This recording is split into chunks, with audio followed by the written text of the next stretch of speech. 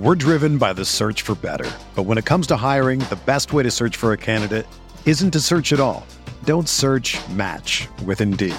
Indeed is your matching and hiring platform with over 350 million global monthly visitors, according to Indeed data, and a matching engine that helps you find quality candidates fast.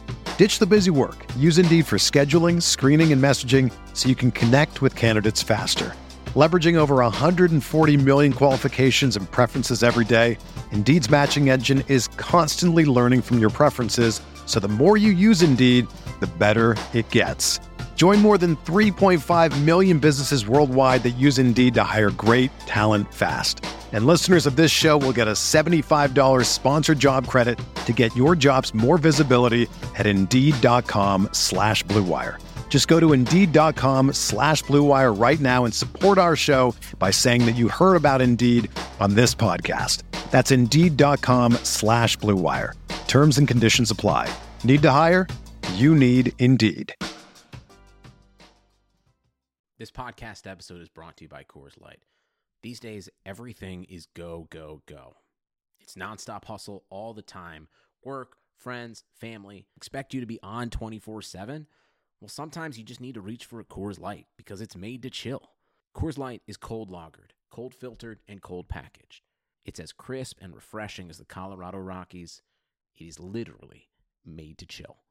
Coors Light is the one I choose when I need to unwind. So when you want to hit reset, reach for the beer that's made to chill. Get Coors Light in the new look delivered straight to your door with Drizzly or Instacart. Celebrate responsibly.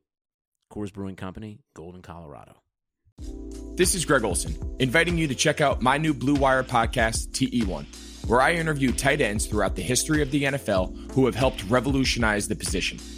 TE1 is presented by the Chevy Silverado. The Silverado is all about grit. It's strong and dependable, exactly like playing tight end.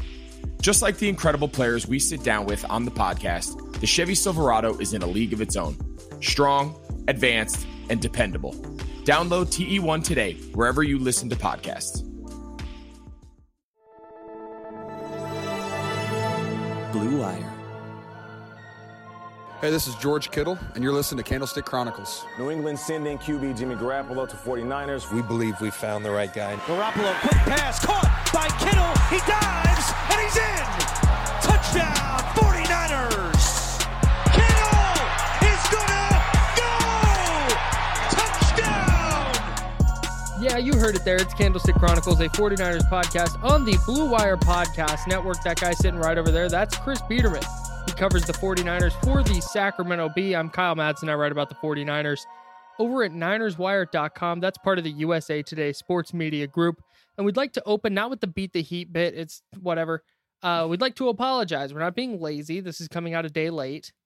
We had some technical issues last night and decided that we would scrap it and try again tomorrow rather than giving you a low quality pod that doesn't sound good because of our technical issues. So our friendship is never strained, but it almost feels close when we're having technical issues.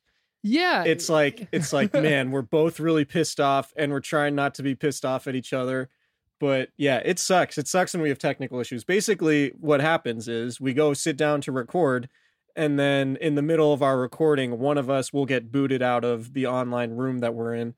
And we don't really have a good reason why, but I think it has something to do with internet connection. Anyway, it's not fun when we have technical issues. So if we were to patch together a podcast littered with all those technical issues, it would be like 4 different files. We would obviously sound really annoyed. It'd be disjointed. It's just better for us to give it a day, sleep on it, take a breather, and give everybody a little bit better podcast. I think. The funniest thing is that, like, you and I are both very anti-confrontational people. Yeah.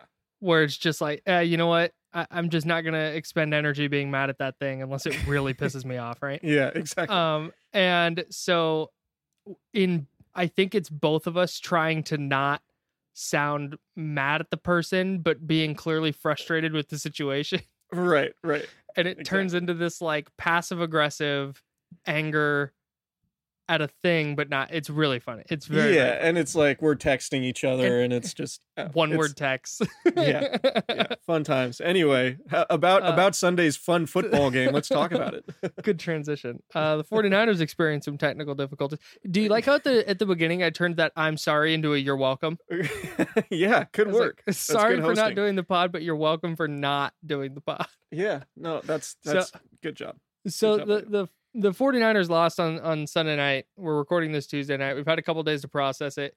And it was actually good to get another day to kind of think about it, I think, and rewatch a couple things, because it was just my big overarching takeaway from that game was that was what a injury riddled football team is supposed to play like. Yes. And the Giants game was the aberration.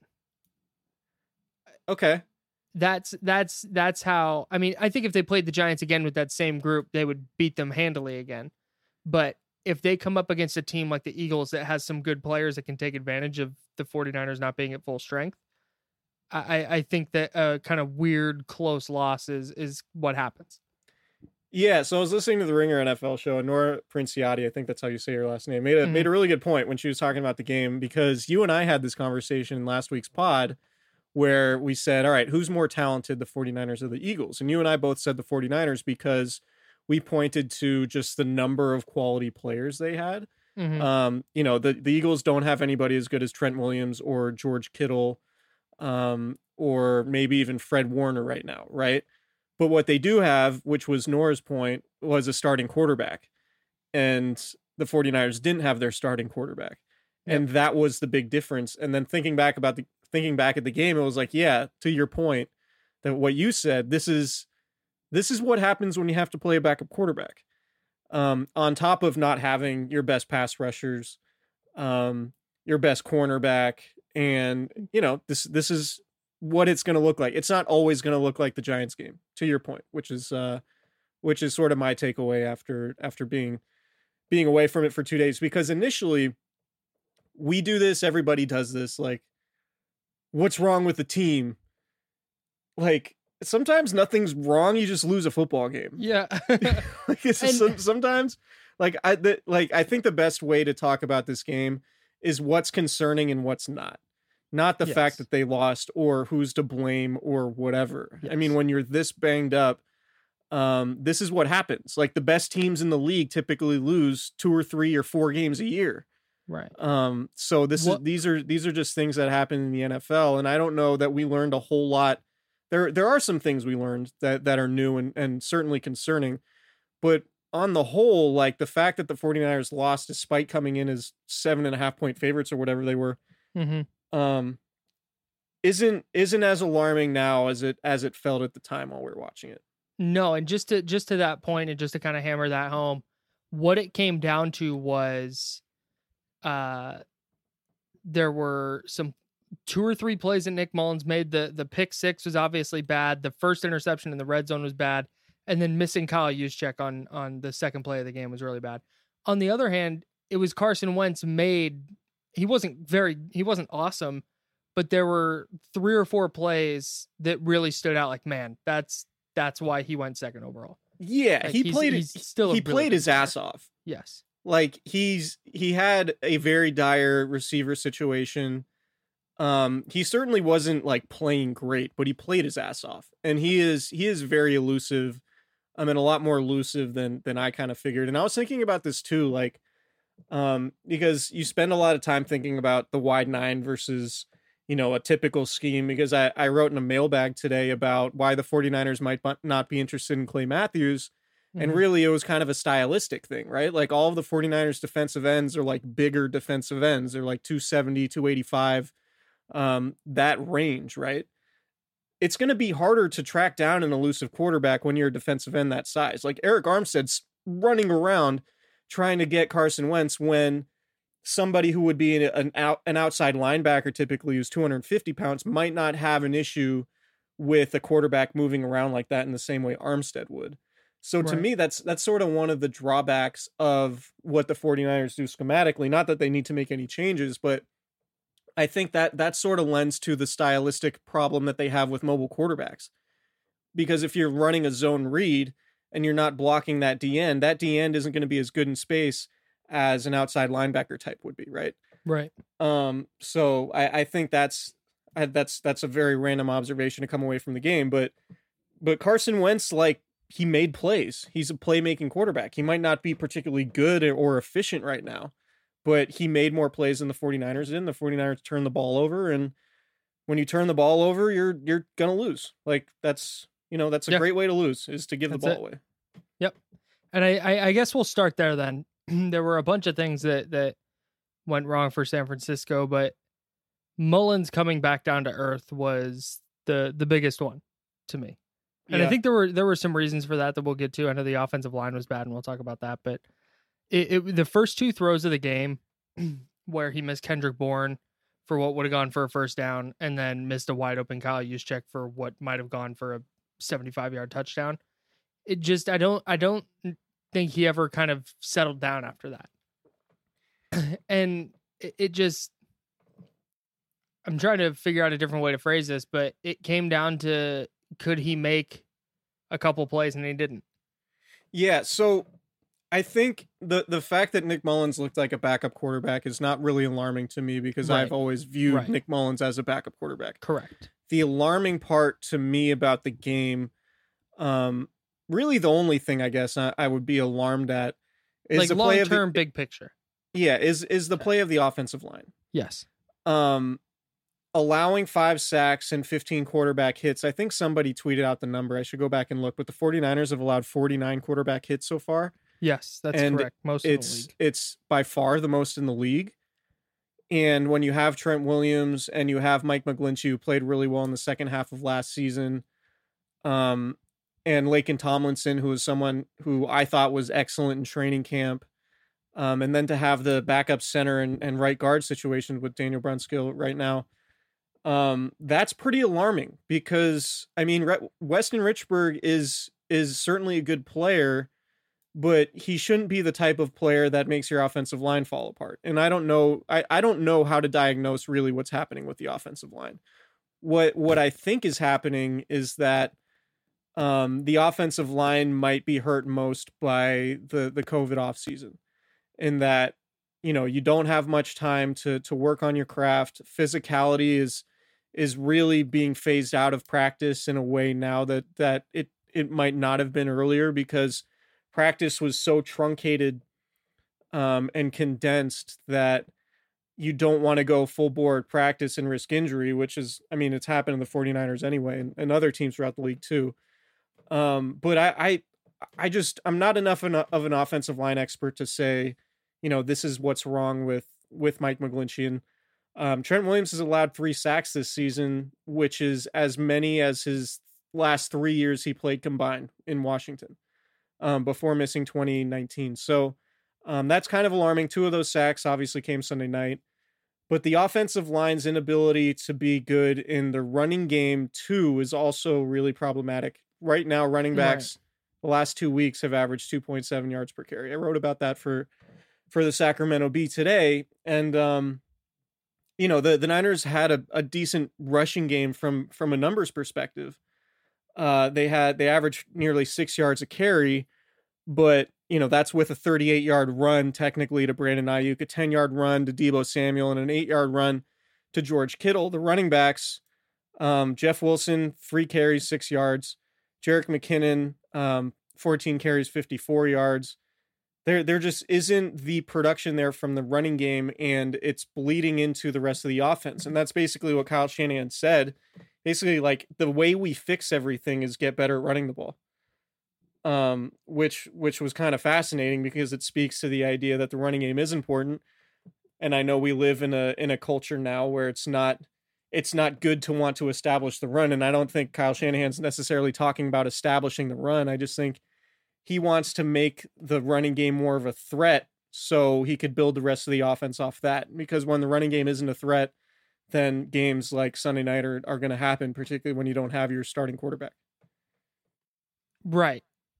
I think there's an element of missing Raheem Mostert as well, because there were multiple times where, and we talked about this a little bit before the podcast, I think yesterday, the failed podcast yesterday.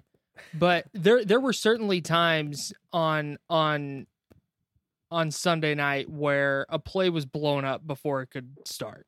Yeah.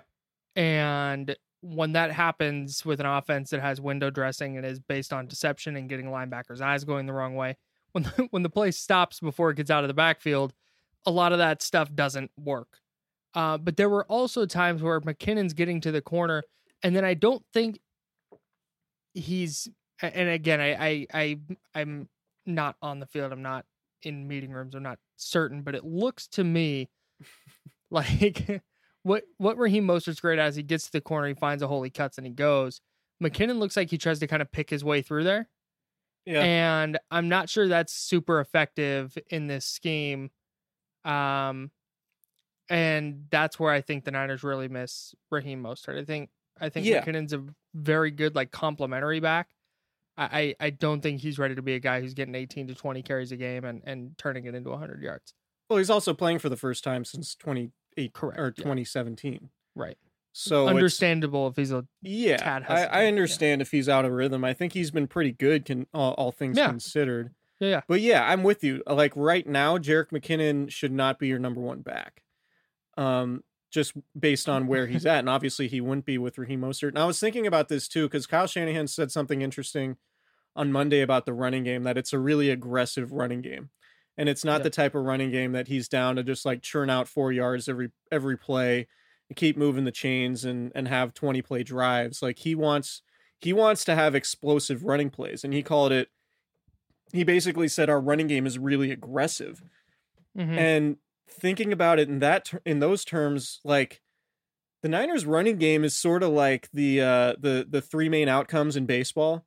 Like it's either True a big outcomes. play, a home run, a strikeout, or a walk, right? Mm-hmm. Like there isn't a whole lot of variance for the 49ers running game in terms of outcomes because they do get a lot of explosive runs. Yep. And I think that's sort of how it's designed. It's designed to get big gains and chunk gains, which is why Raheem Mostert is so good, because that's what he does, right? Particularly within the system. So when the 49ers aren't running the ball, you know, it like when they're going well, they'll have like 3 or 4 runs a game that are like 20 or 30 yards, right? Or even longer if Mostert can break one. And obviously week 1 and week 2, they had big plays for Mostert. I know the one in week 1 was a passing play, but the point stands, like Shanahan, it's sort of like a 3 true outcome offense, for football, particularly in the running game. And I don't know if that makes sense to people, but that's sort of how I was thinking about it today. Going back through Shanahan's quotes, listening to him talk about how aggressive the running game is. And if it's gummed up, the 49ers aren't really built to be like 4 yards in a cloud of dust every play. That's not how this offense is designed. Yeah. And that's why like their running game has the capability of being as efficient as some teams' passing games. Right. And when you lose that, especially with a backup quarterback in, it's just not. It's not going to be the same explosive offense on any level. So I think I do agree with you that was the biggest thing throughout this game.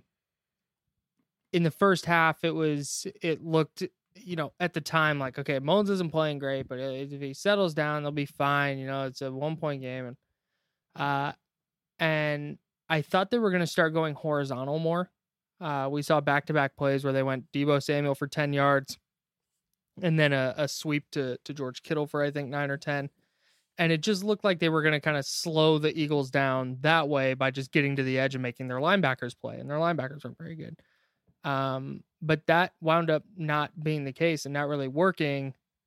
And I don't know, it's while Mostert and Garoppolo being out didn't help, it's hard to see how putting them in is going to dramatically help anything based on how the O-line played on Sunday.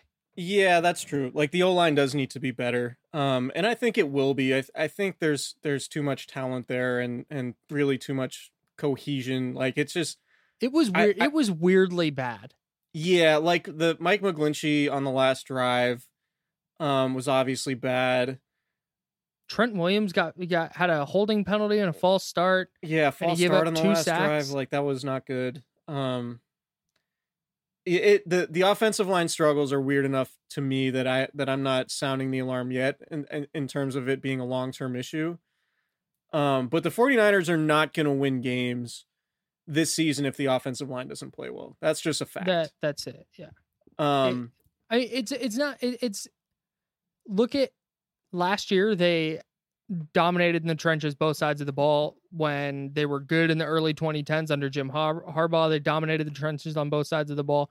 It's such a cliche football thing, but no matter what offenses are doing, whether teams are going double tight I formations and they're just slamming it up the middle, or they're spreading it out 4 wide and slinging it all over the field, if your offensive line isn't good, you're not going to move the ball.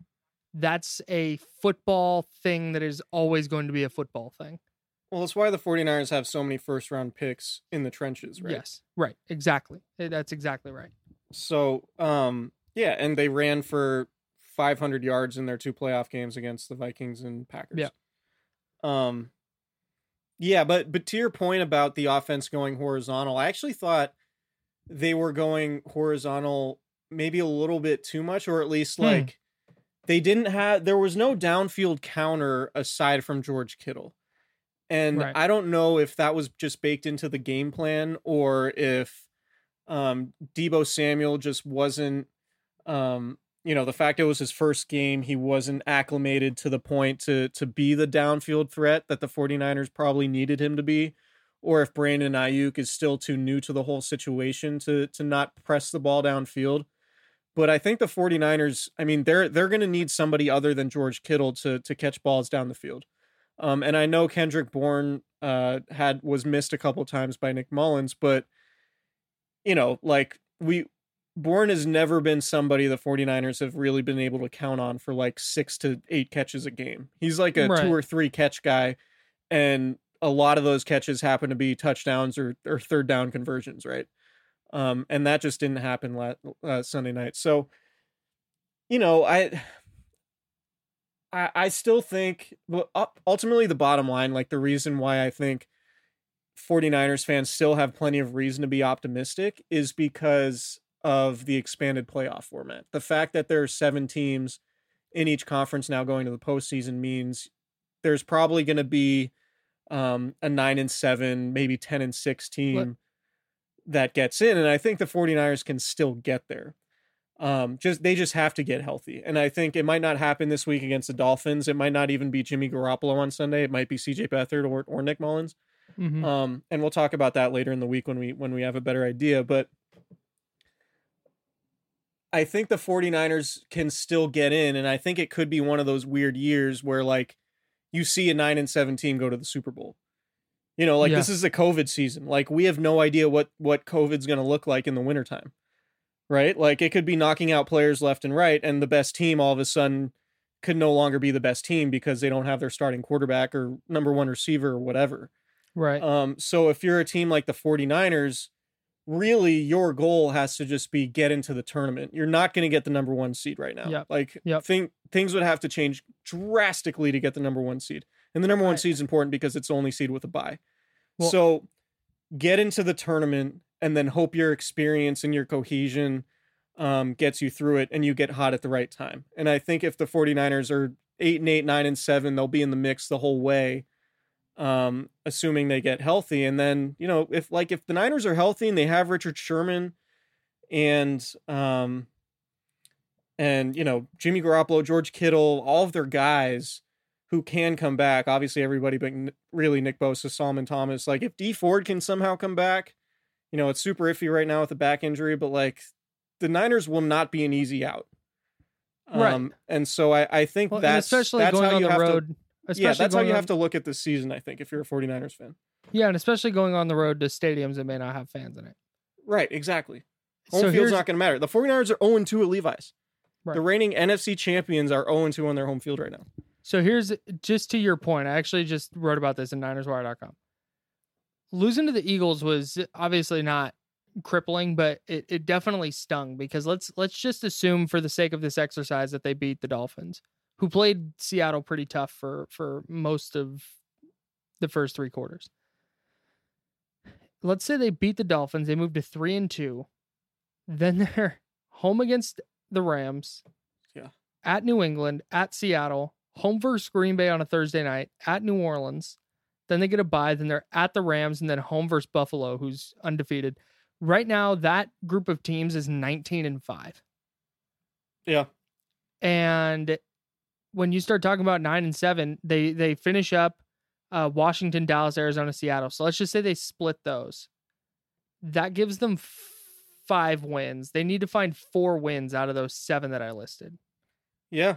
And that's daunting when you're dealing with the injury issues that they're dealing with.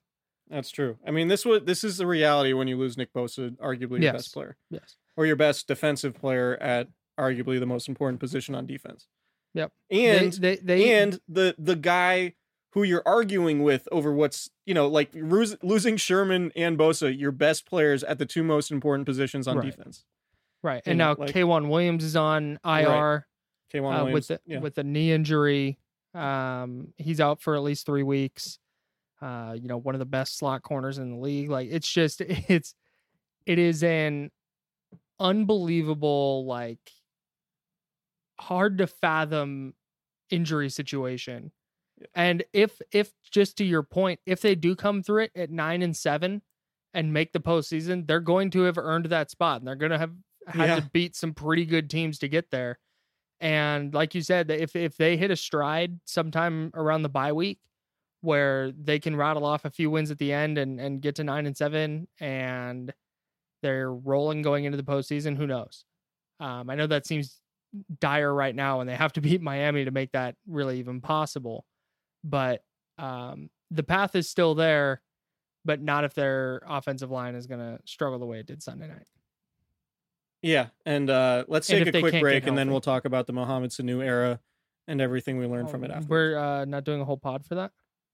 I mean, we could just make the second segment of this pod like a full pod length. Yeah, no, we're probably going to need it. You've counted on restaurants, well, now they're counting on you. And while their dining rooms may be closed, they're still open for delivery with DoorDash. DoorDash is the app that brings you the food you're craving right to your door. Ordering is easy. Open the DoorDash app, choose what you want to eat, and your food will be left safely outside your door with new contactless delivery. Ordering is easy. Open the DoorDash app, choose what you want to eat, and your food will be left safely outside your door with the new contactless delivery drop-off setting. Choose your favorite meal from restaurants like Chipotle, Wendy's, and the Cheesecake Factory. And many of your favorite local restaurants are still open for delivery too. Just open the DoorDash app, select your favorite local spot, and your food is on its way. Right now, our listeners can get $5 off and 0 delivery fees on their first order of $15 or more when you download the DoorDash app and enter promo code BLUEWIRE. That's $5 off and 0 delivery fees on your first order when you download the DoorDash app in the App Store and enter promo code BLUEWIRE. Don't forget, that's code BLUEWIRE, BLUWIRE, for $5 off your first order with DoorDash.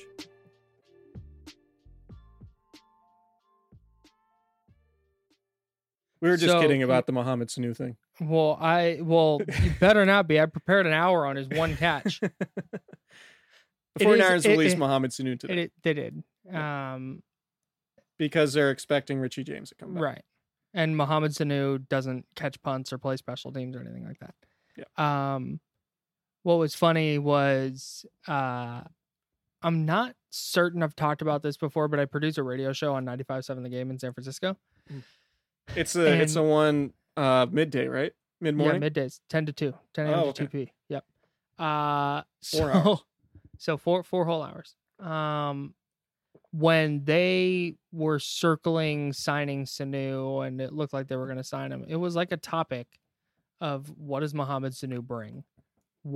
Can he make a difference? And he could not have been less of a factor, which was actually, I didn't think he was going to come in and be a wide receiver 1 or 2 or maybe like even a 3. But I thought when he first came in, their injury situation was such. Deebo Samuel was on IR. Richie James was on IR. They signed him because James went on IR. Dante Pettis was unproductive. I thought they were going to actually have to use him, and they just didn't. He played 7 snaps against the Eagles. He played 40 snaps in 3 games. He caught 1 ball for 9 yards. Tough. It's wild how good Emmanuel Sanders was compared to Mohamed Sanu with the Patriots and the 49ers, because there's some people who think the 49ers' first choice at the trade deadline last year was getting Mohamed Sanu. Right. And they wound up with Emmanuel Sanders, and the offense completely changed, and Sanders was really good and just kind of the perfect fit, both schematically and from a personality standpoint. Like, he clicked with Debo and Kendrick Bourne right away. Like, those guys are like best friends, and it took like a week, and he taught those guys a lot. A lot of those guys would, talk about Sanders' mindset. Like, Emmanuel Sanders is a really good football player. He's got a lot of flash to him, like from a personality standpoint and all that. But like, there's also a lot of substance in terms of the work ethic, the way he prepares, his professionalism, all that.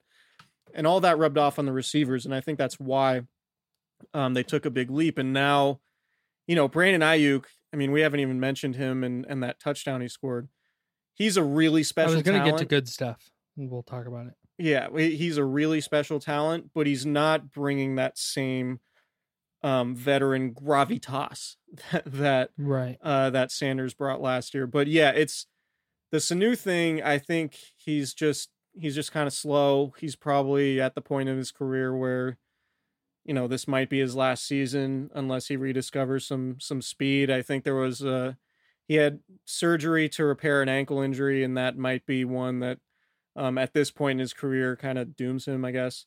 That's a terrible way to put it, but it might just be hard for him to come back from. Do you think that the younger Niners receivers got a lot, like, learning from him on the sidelines?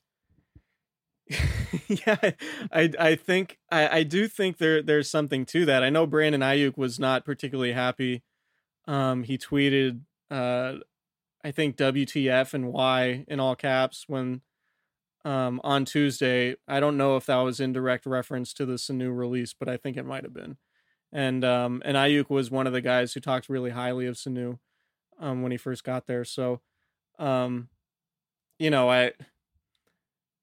guess there's that. I'm sure somebody talked to Ayuk about tweeting things regarding personnel decisions, and we probably won't be seeing not great. Much more of that happening. Let's do that. Let's talk about a couple of the good things from Sunday's game. George Kittle caught all 15 of his passes for 183 yards and a touchdown. Any concerns about his health moving forward? No, I don't think so. I mean, you want to catch that 2-point conversion, but I think that was tough.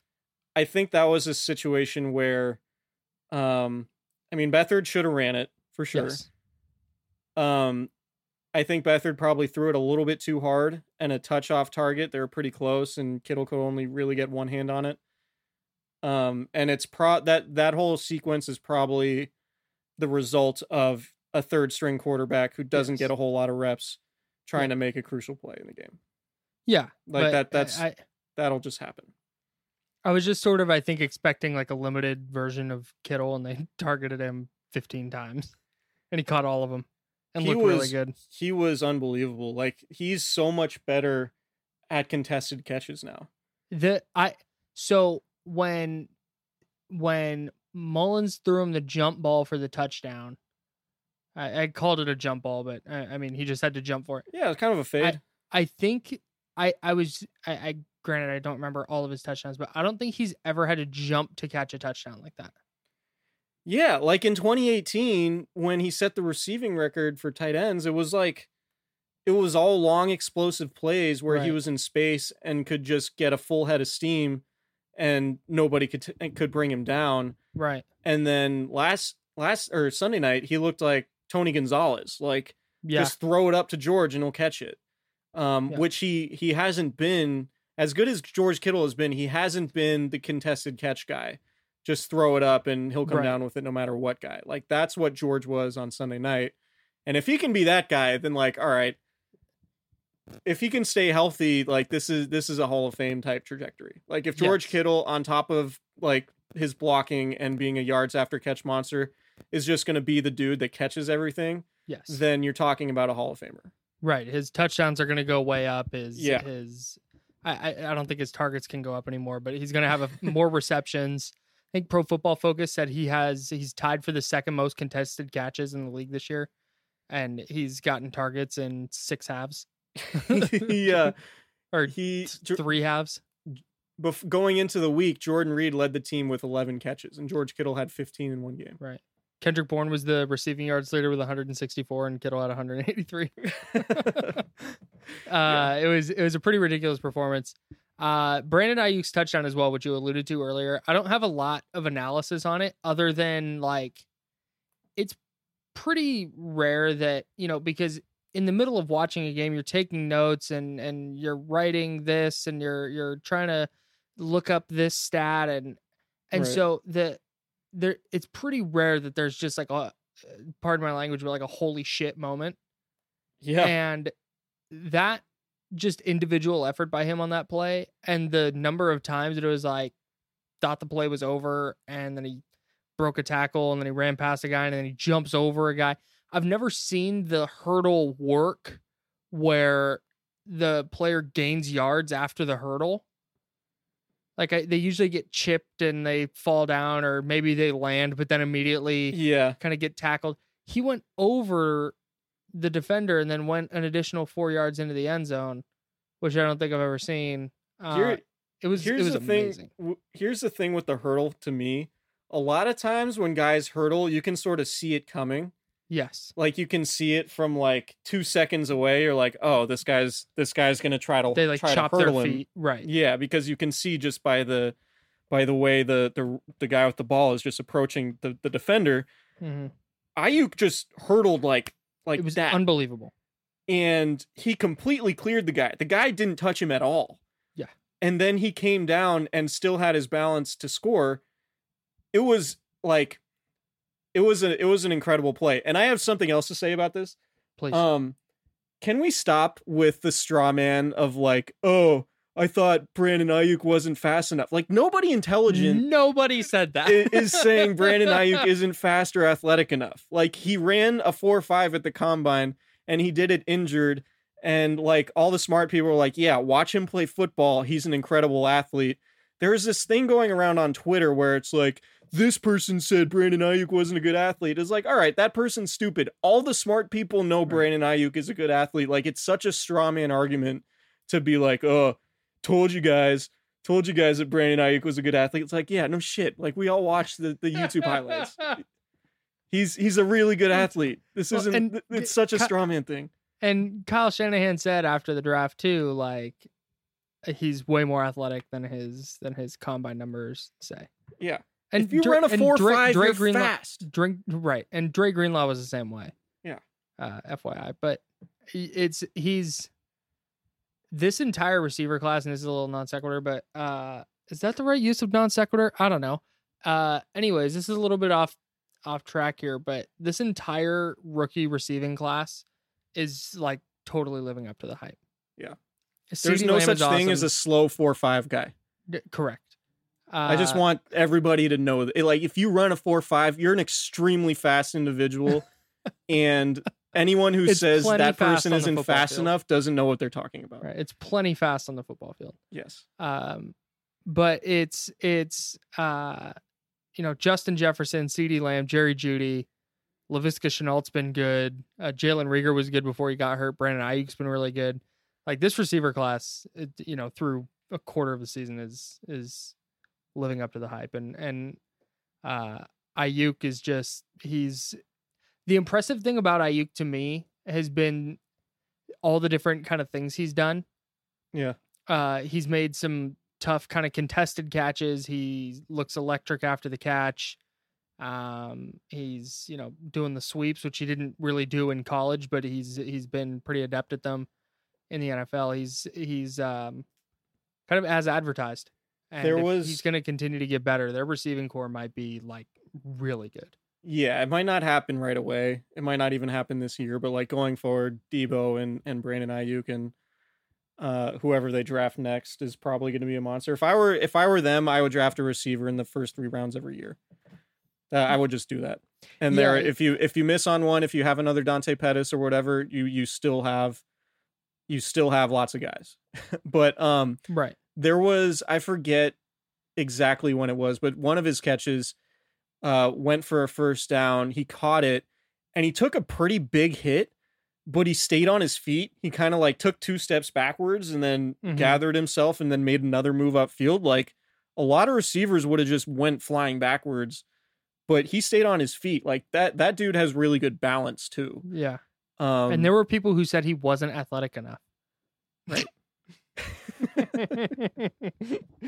Right. Brandon Ayuk, good player. He's good. I think he I hate to like be hyperbolic overreaction guy because that's typically not who I am, but I think he has star potential. I really do. Ayuk? Yes. Yeah, if he's going to keep making highlight plays like that, like getting viral on YouTube or on Twitter is how to become a guy. Yeah. And he's done that so far. Yeah. And he's in the right offense. Yeah. What else we got? That's all I've got on this one. Okay. Any positive takeaways? All right. So let's talk about this. Who should start? We need to name the DeMontre Moore MVP. Oh, am I allowed to name an Eagle? Yeah, I guess. Yeah, because we're an unbiased pod. It was Carson Wentz. I was going to go with ran Travis around... Fulgham. That's a good one too. I follow the NFL really close, like a lot close. I had to Google that dude. Yeah. He was promoted from the practice squad, right? Yeah. And for what it's worth, Dante Johnson had really good coverage on that play. Carson Wentz just threw a dime. Yeah, like Carson Wentz, his numbers weren't great, but he made was a couple just of sick ass plays. Impossible to bring down. There were times where you could tell the defensive line was just so frustrated because they defended the initial play and then it was just Carson Wentz scrambling around, going like sideline to sideline almost, and forcing these dudes to sprint. Like I'm willing to bet Eric Armstead doesn't run that much in a game all year. Like whatever the tracking data says, like that's the spike for Armstead this season. He was also really good, by the way. Yeah, on Sunday he had 8 pressures. Yeah, and a lot of that too was because he was unblocked in some cases too. But yeah, it's Wentz because he just played his ass off and he made the 2 biggest plays of the game. Really, the touchdown run, which was kind of easy because Deion Jordan just completely whiffed and so funny to watch. It's like you forgot there was a quarterback. Yeah, just crashed really hard on the running back. But the throw to Fulgham was excellent. Yeah. And that was the biggest play of the game aside from Mullins' pick 6. And that was it. So the 49ers, put it this way. 49ers lost a game by 5 points in a game they allowed a pick 6. Nick Mullins fumbled the ball, which led to a touchdown. The 49ers didn't get a 2-point conversion. And God, there was one more thing, but it was just like a whole confluence of like they missed a touchdown pass on the second play of the game. Yeah. Yeah. It was so weird. Like, I guess the entire Eagles defensive front sucked up to the line of scrimmage. Brandon Ayuk was running double cover down the other side of the field, and Juszczyk was all alone.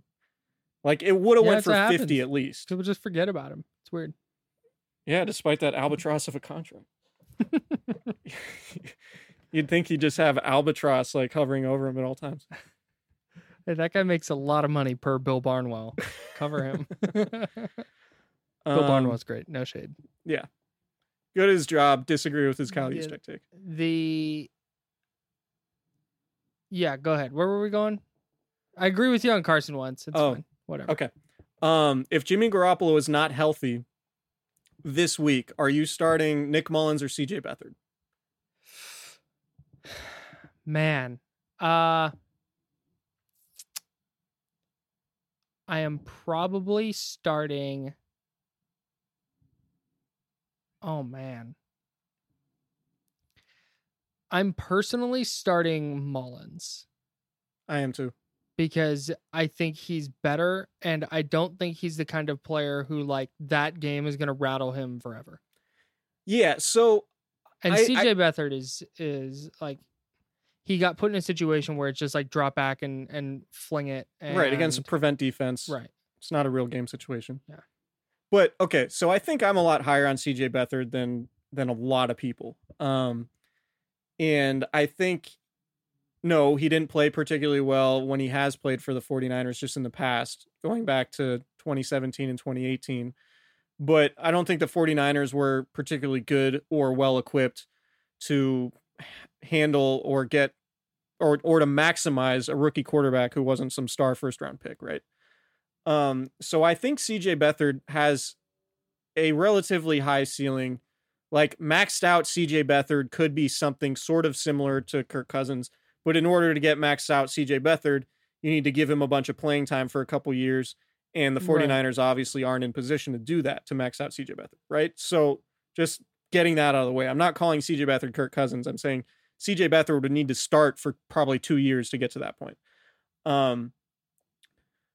But I think you start Mullins because if you don't, then Sunday night's game is the worst game of his career, and I'm not sure if he ever bounces back from it.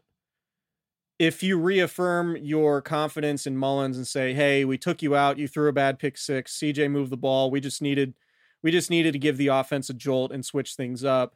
We're going to go back to you this week because you earned the number 2 job with how well you played. We're not going to let one game completely change our mind on you. Right. And we saw what you did in the Jets game and the Giants game, and all those games in 2018 when you played well. We're going to stick with you against the Dolphins. And then from there, the leash gets shorter. I think it would be reactionary to not give Mullins a start this week if Garoppolo isn't healthy enough to play. And we'll see. I mean, by the time people are listening to this, Jimmy Garoppolo might be practicing and it might be him. But if not, my opinion is that I would start with Mullins if I were Kyle Shanahan. Yeah, I think that's probably the way to go. If that was Mullins' first start ever, then maybe you go another direction. But they've seen him bounce back before, right? And he had a couple of bad plays. Like he completed 69% of his throws still. Like he did a nice job there. He just had 3 really inopportune turnovers. The pick six was so bad. It was maybe the worst pick six I've ever seen. It was so bad. It was, as it was happening, it was like, where's that ball going? And then after the game, he said he saw the linebacker. The ball just didn't come out right. Well, that's the thing. I'm not sure if that's better or worse. I forget which receiver was out there. I think it might have been Debo, but he ran kind of a comeback route, and the cornerback was all over him. Like the cornerback might have taken it for a pick six if the linebacker didn't. So it was egregious. It was really bad. And but also, like, if the running game works, if the offensive line isn't allowing 15 pressures and 5 sacks, and obviously some of that is on Mullins because he is a quarterback and responsible for protections and getting rid of the ball and all that. But you know, like, under better circumstances, Mullins can be a much better quarterback. He's just not the quarterback who's going to excel when circumstances are bad. And I think that's a huge differentiating factor between backups and starters. Right? Yep. Okay. Yep. And that was one of the big things for me. It was like, all right, can we stop with the questions of whether Garoppolo should start when he's healthy? Like, I'm very glad we never stirred the pot on the whole quarterback controversy thing. I'm really proud of us, man. We do a great job. I don't care if anyone else thinks we don't do a great job. We do a great job. I think we like when it comes to like the big like big picture takes, like, should they trade the number 2 pick for Odell Beckham? Like, you and I were on the right side of that because it results in Nick Bosa. Nick Bosa, obviously, important. Yeah, it's great, like, talk radio fodder, but when we're not trying to generate calls and shit, like, and stuff, we're earmuffs. And I say we as in people who discuss this when they're not trying to drum up, you know, calls and tweets and texts and stuff. Like, there's a logical way to look at it. And I think there are a lot of people that do. It's just the loudest ones don't. Yes. Like, you know, people don't jump into your Twitter mentions to go, man, I agree with you. Today's society prioritizes... And Twitter is just like real life. So yeah, today's society prioritizes being polarizing. Yeah. And I don't think... We're getting deep. Yeah. I mean, But like, we could have come out and been like, even if we didn't believe it, which a lot of people do, like, so is Nick Mullins better than Jimmy Garoppolo? Would the 49ers have won the Super Bowl with Nick Mullins? Like, We've the got answer is numbers to obviously back it no. up. Right. So, yeah, anyway. Good job by us to recognize that Nick Mullins is a backup quarterback, which is what Kyle Shanahan's been saying the entire time, while people have tried to drum up the QB controversy thing. Yeah, it's not like, that's just it. It just, sometimes coaches and GMs are lying. Sometimes you take what they say at face value. Yeah. And it was one of those times. And we also recognize that Brandon Ayuk's a good athlete. Unlike some people. Unlike all those haters who saw that 40 time at the combine. That's what we do. We highlight the times we're wrong, we're right, and we forget about all the times we're wrong. Yeah, So. I've been wrong a lot. I mean, I think you and I both thought the 49ers would win convincingly against the Eagles. I sure did. Turns out the NFL is a week-to-week league. Wild. And sometimes a team that blows out the Giants isn't going to be the exact same team that loses a tough one to the Eagles at home. Yep. How's that for analysis? Football, huh? Yeah. Hey, football. Subscribe, rate, review if you haven't already. Well, hopefully all this analysis stands up since we're recording a day later this week. And this will happen from time to time. We really don't want it to happen, but like we said, sometimes you just sit down to do a pod and it just does not happen for us. So we appreciate you guys bearing with us. And obviously all the support for the pod has always been excellent. And I think we mostly get strong reviews. I haven't checked them in a while, but I think we're still at the well above the 4.5. I think. You know what'll get us there? If George Kittle comes on the pod, but he's still ducking. Oh, that's true. George Kittle is still ducking the pod. 15 catches, 183 I said yards, George Kittle touchdown. George Kittle could be a Hall of Famer tonight. He should definitely come on. Oh my God, great point. That's a really good point by you. Yeah. You said Hall of Fame trajectory. Right. We basically said that by improving his contested catch ability, there's no flaws in his game. Except for podcast appearances. It's a major ding for me. Yeah, and he's a guy who likes to go on pods. I don't know if you knew that, but that's sort of the frustrating part. But maybe one of these days, Kittle will take some time. Fingers crossed.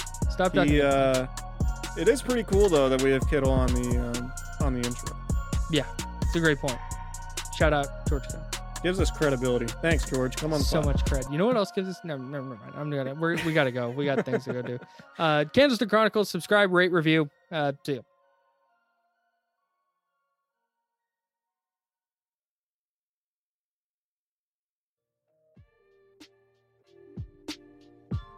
And the wait is finally over. I have the read. Football is back. You might not be at a game this year, but you can still be in on the action at BetOnline. BetOnline is going the extra mile to make sure you can get in on every possible chance to win this season. While I was stalling there, I talked about baseball, the NFL, the NBA Finals are going on. Just a couple days left there. Whatever you want to bet on, BetOnline has it for you. From game spreads and totals to team and player and coaching props, BetOnline gives you more options to wager than anywhere else. You can get in on their season opening bonuses today and start off wagering on wins, division, and championship futures all day, every day. And I know you're probably listening to this thinking, hey, the season's been started. Those season opening bonuses are still there for you. So head to BetOnline today and take advantage of all the great sign-up bonuses. Don't forget to use promo code BlueWire at betonline.ag. That's BlueWire, BLUEWIRE, all one word. BetOnline, your online sportsbook experts.